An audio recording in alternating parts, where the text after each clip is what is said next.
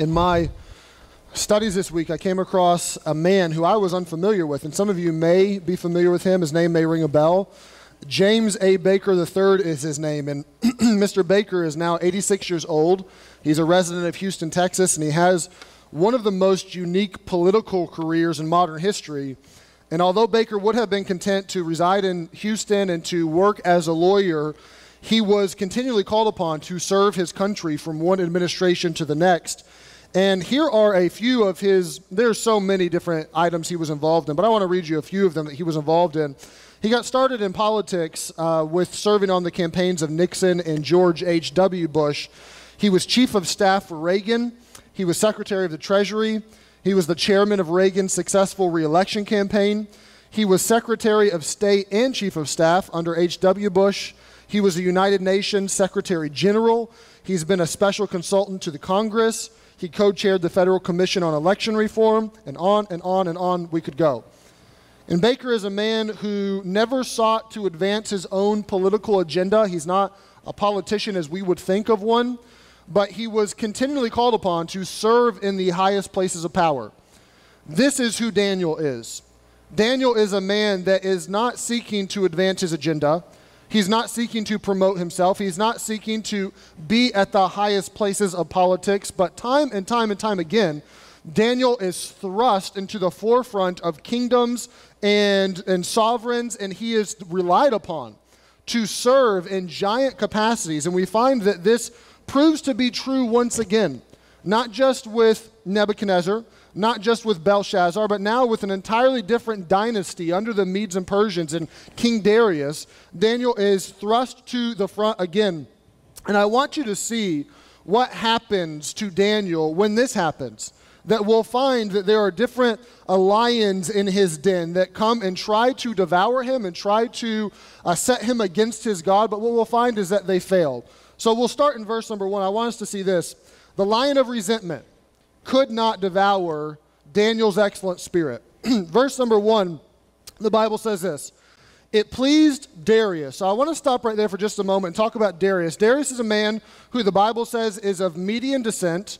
He is 62 years old, and he is the king of the region. Now, this is important because critics of the Bible, and especially of Daniel, this is their last leg to stand on. Darius is the one man that has not been proved historically, so to speak, by external sources outside of the Bible. And critics of the Bible love to accuse Daniel of making up this man or being inaccurate. And I don't know when it will come, but there will be a day, just as there was with Belshazzar, just as there was with different items inside of Daniel, there'll be a day where an archaeologist discovers, or this find, or they discover King Darius, and we unfold more about him. But the Bible is constantly proved accurate. Sometimes it takes history, sometimes it takes archaeology a little while to catch up with that. But this man Darius is set over, the Bible says in verse number 1, he set over the kingdom 120 princes, which should be over the whole kingdom. So he divides the kingdom into 120 kind of provinces and says, I'm going to set men over them. Esther is inside of the Persian dynasty. She writes 17 years after this account in Daniel. So Esther writes to the Persians in Esther 1:1 that at her time there were 127 provinces. So it had grown a little bit from Daniel to Esther. But he says there's 120, princes are put over them, verse number 2, and over these princes were 3 presidents, of whom Daniel was first, that the princes might give accounts unto them, and that the king should have no damage. So Daniel is put over the presidents who are over the princes, and he is now the prime minister of sorts of the Persian kingdom. Daniel is now responsible to the king directly, and that's it. Everything is being filtered and funneled through Daniel, and his job is to insulate the king, is to make sure that he doesn't have damage, as the Bible puts it, that the king is not hurt, the king is not surprised by something, that tribute is being paid, that taxes are being collected. It's Daniel's job to protect King Darius and to protect the kingdom. Now, he is not liked because of this. The Bible says in verse number 3, then this Daniel was preferred, and this is by Darius, above the presidents and princes, because an excellent spirit was in him, and the king thought to set him over the whole realm. So Daniel is preferred. Daniel is set above these people. Although he's not a Persian, he's not a Median, he doesn't have that bloodline. He's a captive, he's an Israelite, but he is put over these people. Undoubtedly, they're younger than he is. Daniel is in his early 80s at this point in time. So Daniel is put over these people, and the Bible is very specific on why this is, why Darius liked Daniel so much. The Bible says that Daniel is preferred because an excellent spirit is found in him. That Daniel's attitude concerning his work and what he did was good. That he had a smile on his face. He didn't just do his job, and he didn't just do it diligently, but he did it with the right attitude, with the right spirit, with the right heart as he set about to serve. The Bible says this, that Daniel was known for this. In chapter 5, verse 12, if you remember, the wife or the mother of Belshazzar comes to Belshazzar and says, you should get the counsel from Daniel. And Daniel is a man who has wisdom, he has understanding, and she says, he has an excellent spirit. That this man was known for having an excellent spirit and a good attitude in and through what he did. And we learn that Daniel, he does not have an excellent spirit because he's promoted. Daniel is promoted because he has an excellent spirit. That his spirit and his attitude and his vibe are rubbing off in such a way that he is preferred. And we think as modern Americans that times have changed drastically since 530 BC, which they have to a degree, but at the core, human nature is still the same. Bosses still want people that show up to work and do their job diligently. Employers still want employees who can protect them and insulate them and make sure that they don't incur damage. Employers still want employees who have an excellent spirit, who not just do their job, but they do it with the right heart and with the right attitude. We as parents know this with our children, that we don't just want our children to be obedient. We don't just want them to do what they're told. We want them to have the right spirit. We want them to do it willingly. We want them to be happy about it and joyous about it. And what we find is that Daniel is a man who's winning at work. Daniel is a man who's being promoted. Daniel is a man who is getting accolades, and he's getting positions, and he's getting a bump in his pay grade. And there goes something. It just flew right by me. But Daniel is a man, I don't know what that was. Daniel is a man who is being promoted. Because of his spirit and because of his attitude, he is preferred, and he's set above those people. And that's a lesson for us to learn. That your employer or your boss or even your spouse or your kid or your family, they like an excellent spirit. People like people who are happy to be around. People like other people who are joyous and who have this sort of effervescence and this contagious spirit. And the Bible says that this is Daniel. He's a man with an excellent spirit. But verse number 4, the Bible says this. Then the presidents and princes sought to find occasion against Daniel concerning the kingdom. So there are a group of men, Darius loves this, his boss, but there are a group of men that Daniel's over that don't like this. They don't like that Daniel's preferred. They don't like that he is promoted. And sometimes life goes that way. You catch a break or you get promoted and people aren't happy about it. And they're resenting Daniel. They're envious of him. They are not liking him for this. And the Bible says that they try to find occasion against him concerning the kingdom. So they begin to investigate his work. They begin to hire the private eyes. They begin to do oppo research on Daniel to try to find somewhere where he is less than diligent, where he is not collecting the money he should, where he is slipping, where he's not on the ball. They begin to investigate him, and the Bible says, middle verse 4, but they could find none occasion nor fault. For as much as he was faithful, neither was there any error or fault found in him. The Bible says that these men come up empty. These men try to find something concerning his work life, his professional life, where they can accuse him, point the finger, go to Darius and say, look, you shouldn't have him in position of authority. But they cannot find anything. So they plan B it. They go to verse number 5. Then said these men, we shall not find any occasion against this Daniel, except we find it against him concerning the law of his God. The only hope that they had was to take Daniel's responsibilities to the king and Daniel's responsibility to the King of Kings, his God, and put them in collision with each other.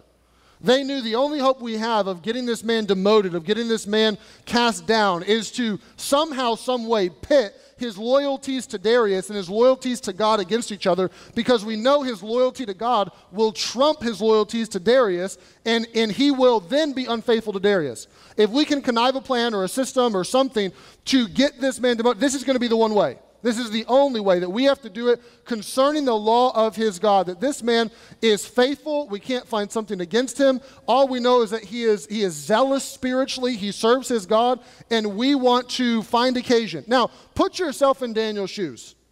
You're 83. We don't know what's happened to Shadrach, Meshach, and Abednego, his companions, but he's up in years. The Bible does not mention them. Apparently, they're shipped out somewhere, or maybe they've died. Daniel is 83 years old. You're a captive still. After decade after decade after decade, you're still, at the end of the day, a servant and a slave. You are alone in a crowded room. Daniel has no one on his team. Daniel has no one that's on Team Daniel wanting to help him, wanting to get him going. He has everyone against him at the banquets or at the meetings. Everyone is set against him. Everyone is against Daniel. And this man still has an excellent spirit. This man who has every reason in the world to be bitter or to be angry. If you remember in chapter 1, they made Daniel a eunuch. Daniel was never married. Daniel never had kids. Daniel is robbed of his hometown, of being with his family. Here is a man who had every reason in the world to be bitter, to be angry, to be resentful, to not have an excellent spirit. But he does. And I think that his walk with God is key to that, but we learn a valuable lesson from Daniel. Daniel learned that there's only one person in the world who controlled Daniel, and that was himself. He learned that it didn't matter what they did, or it didn't matter what they said, it didn't matter what they connived, it didn't matter what they tried to do to me.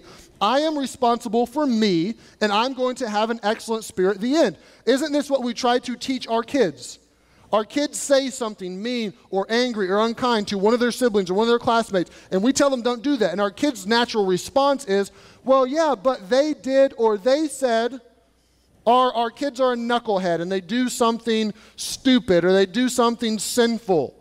And we seek to correct them and we seek to tell them don't do that. And what's the default response? It's the blame game. Well, everyone else was. Well, they told me. Well, they. And what do we try to teach our kids? You are responsible for you. It doesn't matter what they say. It doesn't matter what they do. It doesn't matter what they tell you to do. You are responsible for your own actions. And Daniel has learned this lesson, that at the end of the day, when the deck is stacked against him, when he has every reason to not have an excellent spirit, this man has an excellent spirit. And he's responsible for himself, and he doesn't play the blame game, which is, by the way, the oldest game in the book. It's even older than Monopoly, believe it or not. It goes all the way back to the Garden of Eden. Adam sins, God comes to Adam, and Adam says, the woman that you gave me, it may be her fault and maybe your fault, but not my fault. God goes to Eve, and Eve says, the serpent. And of course, the serpent doesn't have a leg to stand on, so it's the blame game. We always want to, it's in our nature, we want to point the finger, we want to say they, we want to come up with an excuse for our attitude. And I find it especially illuminating that Daniel's 83. We oftentimes use age as an excuse to be cantankerous. I say we, you. I don't, you do. Don't we? You know, pray for grandma. She's getting up in years. She's just a little sharp. You know, she just says that. She doesn't mean that. We use age as an excuse to not have a smile on our face, to be edgy, to be pointed, to be mean. But Daniel's 83 and still is a man that's known for one thing, for having an excellent spirit. He's known for having a good attitude. He's known for walking with God. He is known for his excellent spirit. Although he's resented, although he's envied, although the whole world is pitted against him other than Darius, Daniel still has a good attitude. Daniel still has an excellent spirit, and no matter what they say or do, they can't devour that. They can't take that from him because he controls it, because he is in charge of it. Secondly, we'll see this. The lion of regulation could not devour his expected devotion. Look in verse number 5. Then said these men, we shall not find an occasion against Daniel except we find it against him concerning the law of his God. So then, these presidents and princes assembled together to the king, and they said thus unto him, King Darius, live forever. So they're going to come up with a plan here. They know that they cannot get Daniel other than concerning the law of his God. And what a compliment to this man. One of the commentators, William Heslop, said this: never was a loftier tribute paid to a mortal man than the enemies of Daniel paid to him that day. What a tremendous tribute to the trustworthiness of this public servant. The religion of Daniel operated with such power that it excluded everything in his conduct which might furnish a handle on which they could accuse and justly hurt him. What he's saying is that they couldn't get a handle on Daniel. They could not find some branch, some little nub to hold on to and to accuse him. They couldn't find anything. This man was faithful. So this crooked caucus of sorts goes to the king, verse number 6. They assembled themselves together. They said, live forever, verse 7. All the presidents of the princes, this is what they say, all the presidents of the kingdom. Of course, we know that's a lie because Daniel was not included in this, so they lie. All the presidents of the kingdom and governors, the princes, the counselors, the captains, we've consulted together to establish a royal statute. So Darius, you make statutes, but we've gotten together. We made one for you, buddy. Here's what it is. To make a firm decree that whosoever shall ask a petition of any god or man for 30 days, save of thee, O king, he shall be cast into the den of lions. They say, Darius, here's what we propose. We want to make you God for a month. We want to exalt you to deity. No one can pray. No one can ask a request. No one can make a petition except to you for 30 days. 30 days only, but we want everything to be filtered to you. We want you to get all the praise. We want you to get all the requests. We want it all to happen to you. And they use two things. First, they use falsehood, and they lie and say, we all got together when they didn't all get together. Secondly, they use flattery. They're playing on Darius's pride, and he has no idea they're doing it. But they're trying to, quote unquote, promote him. They're trying to extol him, to magnify him is what they're saying. And he has no idea that this is a trap laid for Daniel. Verse number 8. Now, O king, establish the decree and sign the writing that it may not be changed according to the law of the Medes and Persians, which altereth not. Now, there's two things that should be clarified. Number one is the lion's den, because that's what the story is all about, right? So the lion's den, we don't know exactly what the lion's den was like. There is an Old Testament scholar named Keel who found a modern lion's den in Morocco. And he writes of this lion's den that it was earthed, it was inside of the earth, kind of dug out, and there were two access points. Access point number one is almost like a steep ramp where you could put a lion in, or you could put a larger animal or a human, whatever, into the den. Access point number two is on top, a hole that you could remove a stone or leave it there. It doesn't matter if it's there or not. But in the middle of this den in Morocco, there's a wall. And this wall had a kind of gate in the middle of it that from this access point on top, you can raise the gate and move the lions from side to side. So you could put some meat on this side, raise it up, all the lions move over to eat, shut it, and then you could get in one half and clean it or take care of it, and vice versa. You could use this to control the lions and to get in the pit if you needed to without being eaten. So was this pit exactly like this? We don't know, but it was probably very similar. It probably had access points like this. It's clear in this passage that the pit could be sealed off, and we'll see that in a moment. The second is the law of the Medes and Persians in verse 8. So this is different and this is modern. In Babylon or in Assyria or even the Jews, you could make a decree and you could do whatever you wanted.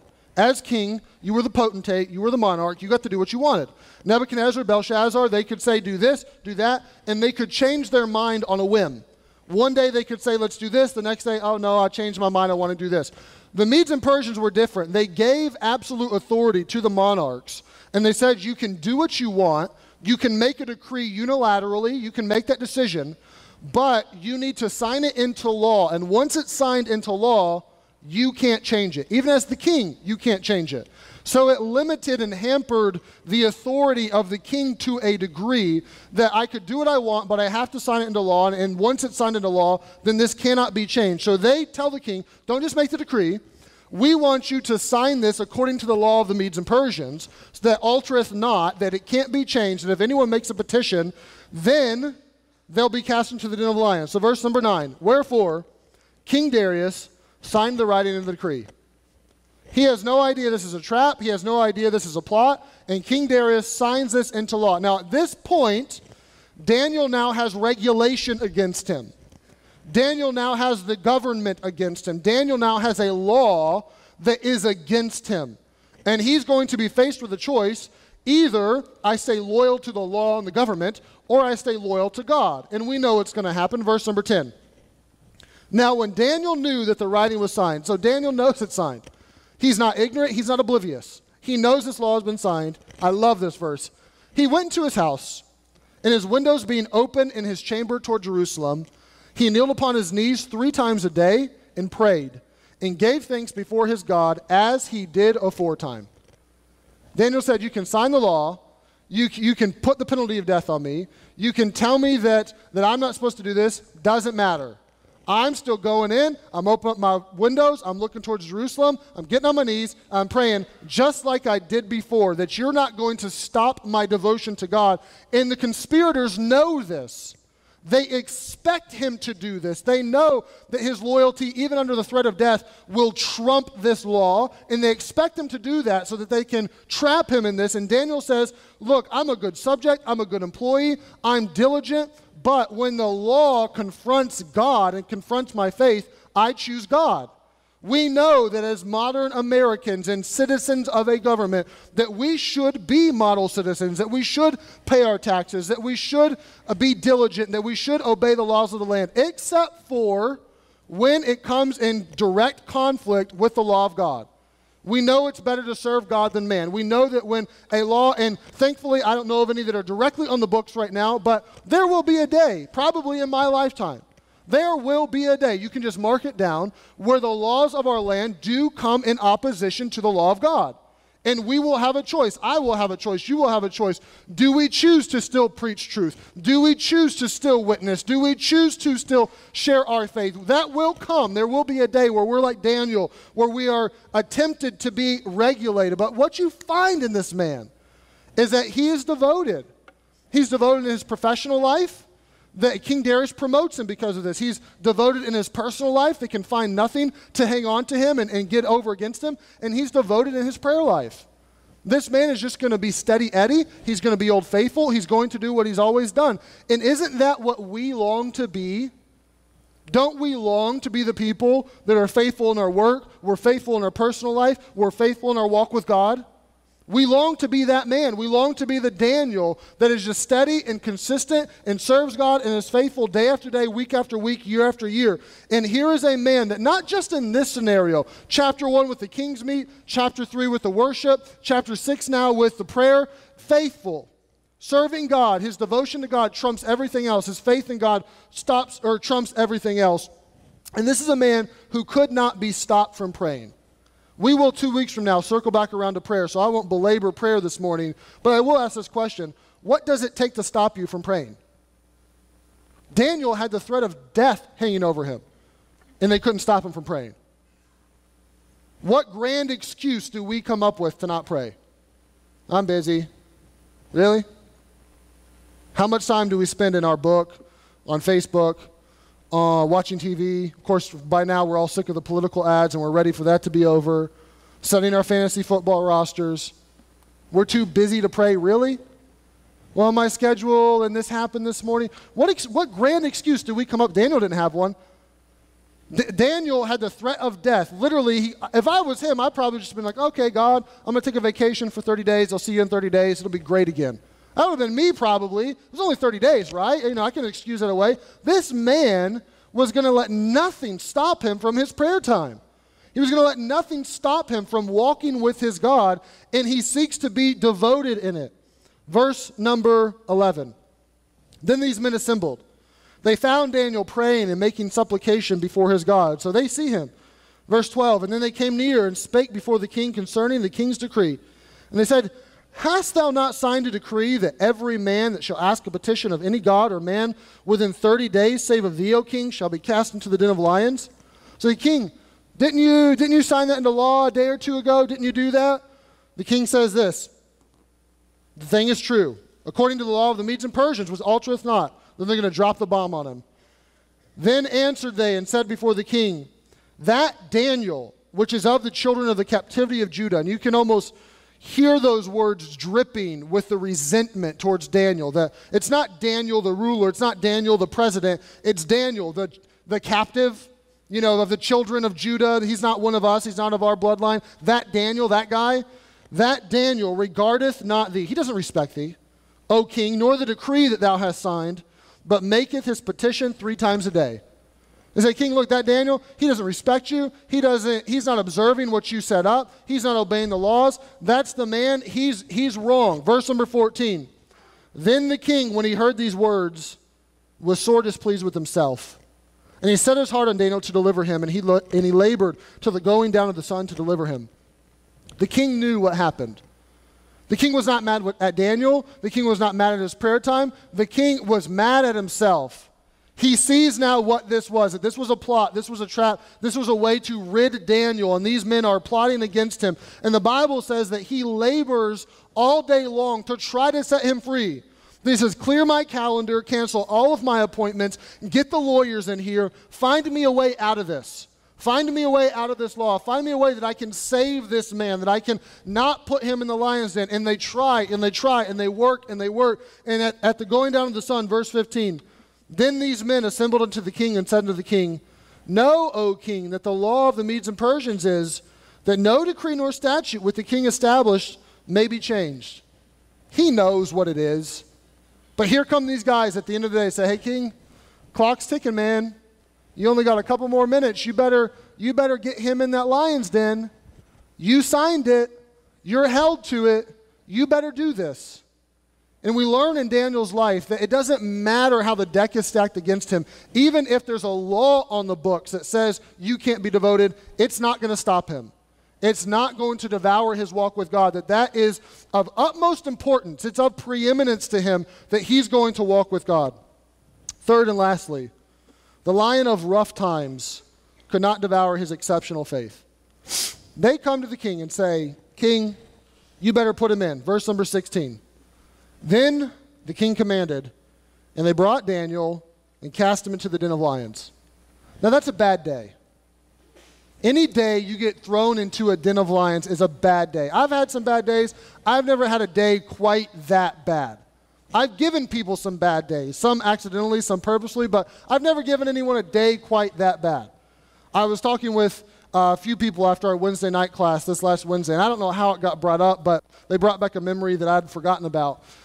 I grew up in Kentucky, and I was 8 to 10 minutes from the city, but I lived kind of on the outskirts, and we lived around woods. There were woods just surrounding our house. You couldn't see the neighbors' houses, and we'd go play in the woods all the time. So one day, I'm probably middle school age. We're out playing with the neighbors, and there was one neighbor boy, Andrew, our next door neighbor, and I have 4 brothers, so there's a bunch of us, and we're making trouble and having fun in the woods. And Andrew says to us that he's been taking Boy Scout classes, and that he's learning about ropes and how to tie ropes and how to get out of ropes. And he makes the statement, you can tie me up any way you want. It doesn't matter. I can get out of it. So, of course, as young boys, we're okay, well, you challenge on, buddy. So he willingly walks over to a tree, and he puts his arms behind the tree, and he allows us to tie him up. And it's mid-morning. We're just out playing in the summertime. So we tie him up, and we leave. And we go home, and we play, and we eat lunch, and play some basketball, and I don't know, and we forget that we left Andrew tied up to the tree. And it's summertime, so the sun goes down, 8:30, 9 o'clock. It was later in the night. The sun goes down. It gets pretty dark outside, and our phone rings. And it's my neighbor's dad, David was his name, who's calling our dad and says, we're worried about Andrew. He's normally home for dinner, and when especially before the sun's down, and we can't find him anywhere. Do you know where Andrew would be? So my dad, of course, asked, puts the phone up, boys, you seen Andrew? And of course, it dawns on us, yeah, we've seen Andrew. Take that trail and walk about 5 minutes, and on the right-hand side, I bet you'll find him tied to a tree. And sure enough, they went out, and there was Andrew still tied to the tree. Boy Scouts didn't do him too much good, I guess. I don't know. But that was a bad day for Andrew. I don't know what he did that day. I don't know if he cried. I don't know if he was worried. I have no idea. But all I know is we gave him a bad day. Not that bad, though. Not as bad as Daniel. Daniel is brought in, and he is thrown into a den of lions, the Bible says. And the king makes this statement right before Daniel goes in the middle of verse 16. He says, Now the king spake and said unto Daniel, Thy God, whom thou servest continually, he will deliver thee. Now, this seems like it's oozing with faith, and we'll find in a moment that the king is actually a little worried. He doesn't have that much faith. I think what the king is trying to say is, Daniel, I've done all I can, man.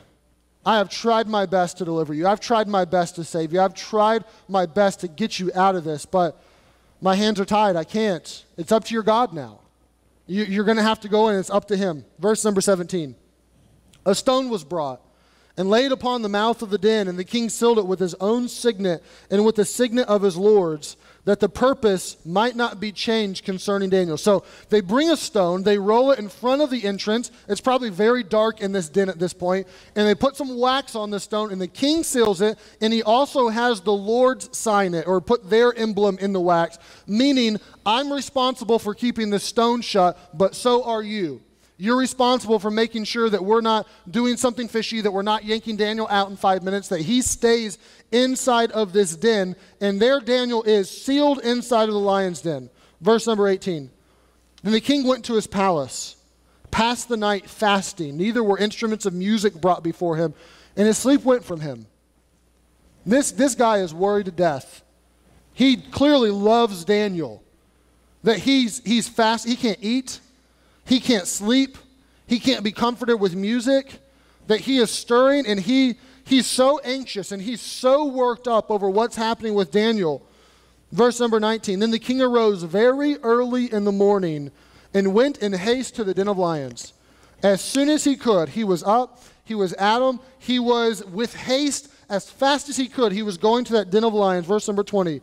Imagine if you're the king, that you've put this man in, you have no idea what's happened, you can't sleep, you can't eat, you can't be comforted, you are worked up, you get there as fast as you can, as soon as you can, and you walk up to this stone that sealed the den, and he came to the den and cried with a lamentable voice, with anguish, with fear, unto Daniel. And the king spake and said to Daniel, O Daniel, servant of the living God, is thy God, whom thou servest continually, able to deliver thee from the lions? Imagine those moments when you're speaking to the other side of the rock, unsure if a voice will come back. I don't know how long it took Daniel to answer.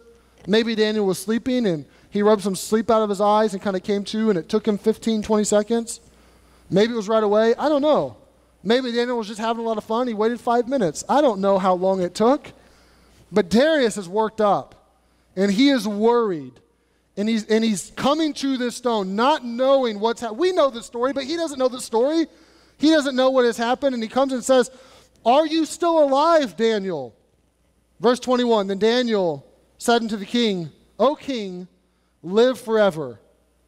Here's a man who answers back, and we'll see in a moment the gladness and the joy that sets in on Darius and the emotions that take place. Charles Spurgeon, the famed London preacher, said this. He observed that it's good that the lions didn't eat Daniel because they wouldn't have enjoyed him. He was half grit and the other half backbone. He said the lions could have eaten him, but they wouldn't even had a good meal because this man was so firm and so gritty in what he did. And we know, in a moment, we'll see that it's Daniel's belief. We know that it's Daniel's belief and it's Daniel's faith that brings him through this rough time. It's his faith that brings him through this trial. The Bible says in Hebrews 11 that it's the prophets that stopped the mouth of lions through faith. That it's not just that God did this, but it's Daniel's faith in God, and Daniel's belief wins out in the end, and his faith is an example and a story that we love to tell because it speaks volumes of when we believe in God, what God can do. As the choir is saying, our God is victorious. He reigns over us. He always wins. That's the story of Daniel chapter 6, that our faith in God wins out and that God comes through. There's a painting, we're going to put it on the screen, that you probably have seen before. It was painted by Breton Riviere, who was a British painter in the late 1800s, early 1900s, and most of us have probably seen this painting. But C.I. Scofield is a man who wrote notes in a particular Bible version. I personally have a Scofield edition of the King James Version of the Bible. Who uses a Scofield? Raise of hands in the room, okay? Sprinkling of us through here. So I have a Scofield this morning, which just means I have Scofield's notes. Scofield was a brilliant attorney, but his life was plagued by alcoholism. And at age 36, Scofield was saved.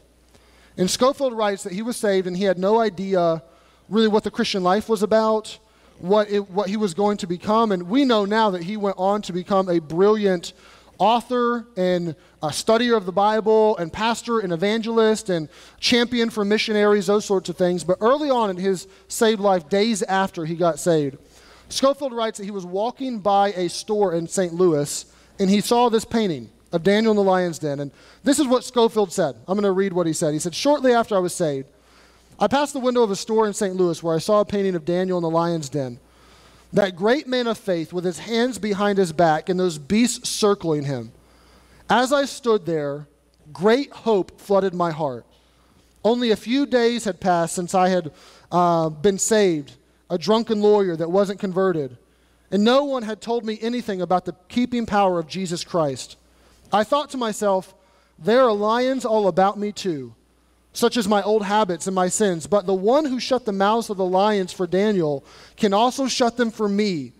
I knew that I could not win the battle in my own strength. The painting made me realize that while I was weak and helpless, my God was strong and able. He had saved me, and now he would deliver me from the wild beasts in my life. Oh, what a rest of spirit that truth brought me."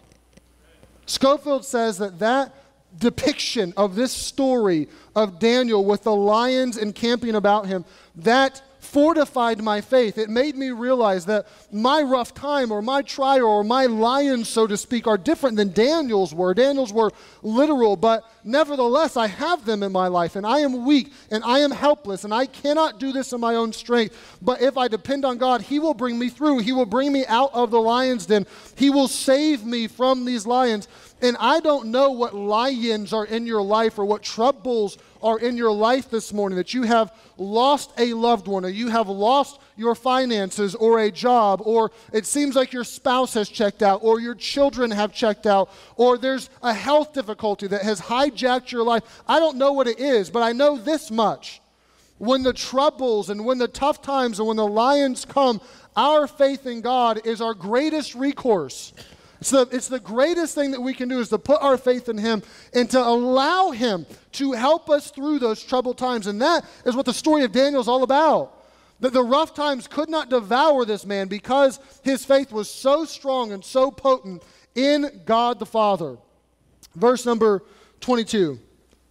Daniel continues on and he says this, "My God has sent his angel." And angels aren't just little, chubby cherubs for kids. Angels are real. And he says, "My God sent his angel. He has shut the mouths, or shut the lions' mouths. And they have not hurt me, for as much as before him innocency was found in me, and also before thee, O king, have I done no hurt." Then he says, "I'm guiltless. I've done nothing wrong to you or to God, and God has done this for me." Verse 23.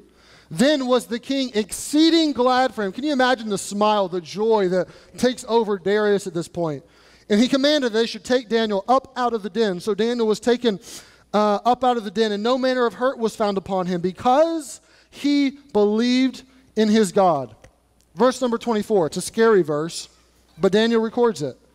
"Then the king commanded, they brought those men which had accused Daniel." So not all of the princes, but the ones that had specifically accused him. "And they cast them into the den of lions, them and their children and their wives. And the lions had mastery of them, and brake all their bones in pieces, or ever they came at the bottom of the den." Now that sounds barbaric to us. That sounds overly punitive. That you not only destroyed these men for their sins, but also their wives and their children. Now it's pretty normative in this day and age for the wives and the children, for the family to be held accountable for the sins of the father. And I'm thankful that we would not implement judgment in that fashion in our day and age. But we do learn a valuable lesson. You never sin in a vacuum. Your sin always affects somebody else. When you do wrong, you are not a self-contained unit. Your sin is always going to have an effect, especially on those that you love most and those that are closest to you. Your sin will always affect them. And if you think that your gambling habits are just affecting you, or your pornography habits are just affecting you, or whatever sin you want to put in the blank, if you think that it's just affecting you and that you are the only one that's going to pay the consequences for that, I tell you, you're wrong. These men find out that there are others that are left holding the bill for what they did and their wrongdoings. And we learn even in our day and age, that our sins always affect other people. That you cannot just sin and it only affects you. That the seeds that you sow eventually are reaped by yourself, and especially those that are closest to you. That is always going to have an effect on them. And sin always costs more than you want to pay. But the trouble of it is, you're not the only one who pays the bill. Other people are left holding the bill oftentimes because of the sins of the fathers or the mothers or the sons or the daughters. And many times we are affected, and we affect those that we love the most when we do wrong. And these men find that to be true, and they pay the price with their life, and so does their family, because of the wrong that they had done. Verse number 25. Then King Darius wrote unto all the people, nations, languages that dwelt in the earth, peace be multiplied unto you. I make a decree. And forgive Darius, he can't help himself. He's a king, he makes decrees. We know that you can't decree people to believe in God. We know it's a matter of the heart, not a matter of law. But he's doing the best he can. He's doing the best he can here. He says, I make a decree that in every dominion of my kingdom, men tremble and fear before the God of Daniel. For he is the living God, and steadfast forever, and his kingdom that which shall not be destroyed, and his dominion shall be even unto the end. He delivereth and rescueth, and he worketh signs and wonders in heaven and earth. Who hath delivered Daniel from the power of the lions? So this Daniel prospered in the reign of Darius and the reign of Cyrus the Persian. We find that Daniel's faith rubs off on this man, just as he did with Nebuchadnezzar and with the kingdom of the Babylonians. He does now with the Persians and with Darius, and his faith rubs off on this man, and he is an influence for him, and he is salt and light in the life of Darius, and it comes to a fruition of praise and adoration and extolling God all throughout the kingdom because of this man's faith. It's not just Daniel's life that's affected, but so many others are affected because of the faith of this one man. And that's the opposite of, it's the flip side of the sin. Your sin always affects people, but so does your faith. When you stand, it always affects people. It always has an influence. It always rubs off on somebody in a positive way. And Daniel is a great example of a man who chooses not the sin, not the wrongdoing, not a lack of faith, but to have faith in God and to stand, and how it affects the kingdom. In conclusion, I want you to see this. I ask myself every time I read a story, every time I preach a sermon, I have a question on a sheet of paper that I'll ask myself, how does this story point to Jesus? Because I firmly believe that every story in the Bible whispers his name. This story, though, does more than whisper his name. It screams the name of Jesus and the story that we all love dearly. Think about Daniel for a moment. Daniel is a man who did no personal wrong, but he was still despised and rejected of men. Daniel was a man who was set up by those who envied him. Daniel is a story, when it's all said and done, about good overcoming evil. Daniel's a man who seemingly cheated death. Daniel is a man who was sealed behind a stone and thought never to come out again, but early one morning walked out of the cavern just as whole as he had ever been. Daniel is a man, this story is meant to point us to the one story. This story is meant to be a picture of the one story that we are drawn to, that we long for deep inside of ourselves, of good overcoming evil, of someone escaping death, of the supernatural happening. This is a story that points to Jesus Christ himself, and that is the one story. I'm for you loving Daniel, and I'm for you telling your kids about Daniel, and I'm for you telling them you should have the faith of Daniel. I love all that, but more than that, this is meant to point us to Jesus in his life, in his death, in him overcoming death, in him walking out of the tomb one day as the stone was rolled away, just as whole as he had ever been. This story is meant to point us to Jesus Christ. And can I say this morning, if you are in the room and you have never experienced that story, as C.I. Scofield did years ago, as I did 20 years ago, I beg you to experience that today. More than Daniel is the story of Jesus Christ, and he longs to walk into your life. He longs to help you with your lions. He longs to help you through your times and to be your fortress and your strength. And if you have never put your faith and trust in him, I beg you this morning to do it. After the service is done, walk up to a fellow Christian in the room, or walk up to me, I'll be at the front, and come and just say, I want to experience that. I want to be introduced to Jesus. I want to be introduced to the man that all of the other stories point to, not just in the Bible, but the stories that we love. Our fairy tales are indicative of the stories that we long for, and that's Jesus Christ himself. And this, when it's all said and done, it's more than a story about regulation and faith and devotion, and all those applications are there and they're valid, but it's a story about Jesus Christ himself. And truly, that is the one story that we all should know, we should love, and it's the one story that can make an impact on our hearts and on our lives.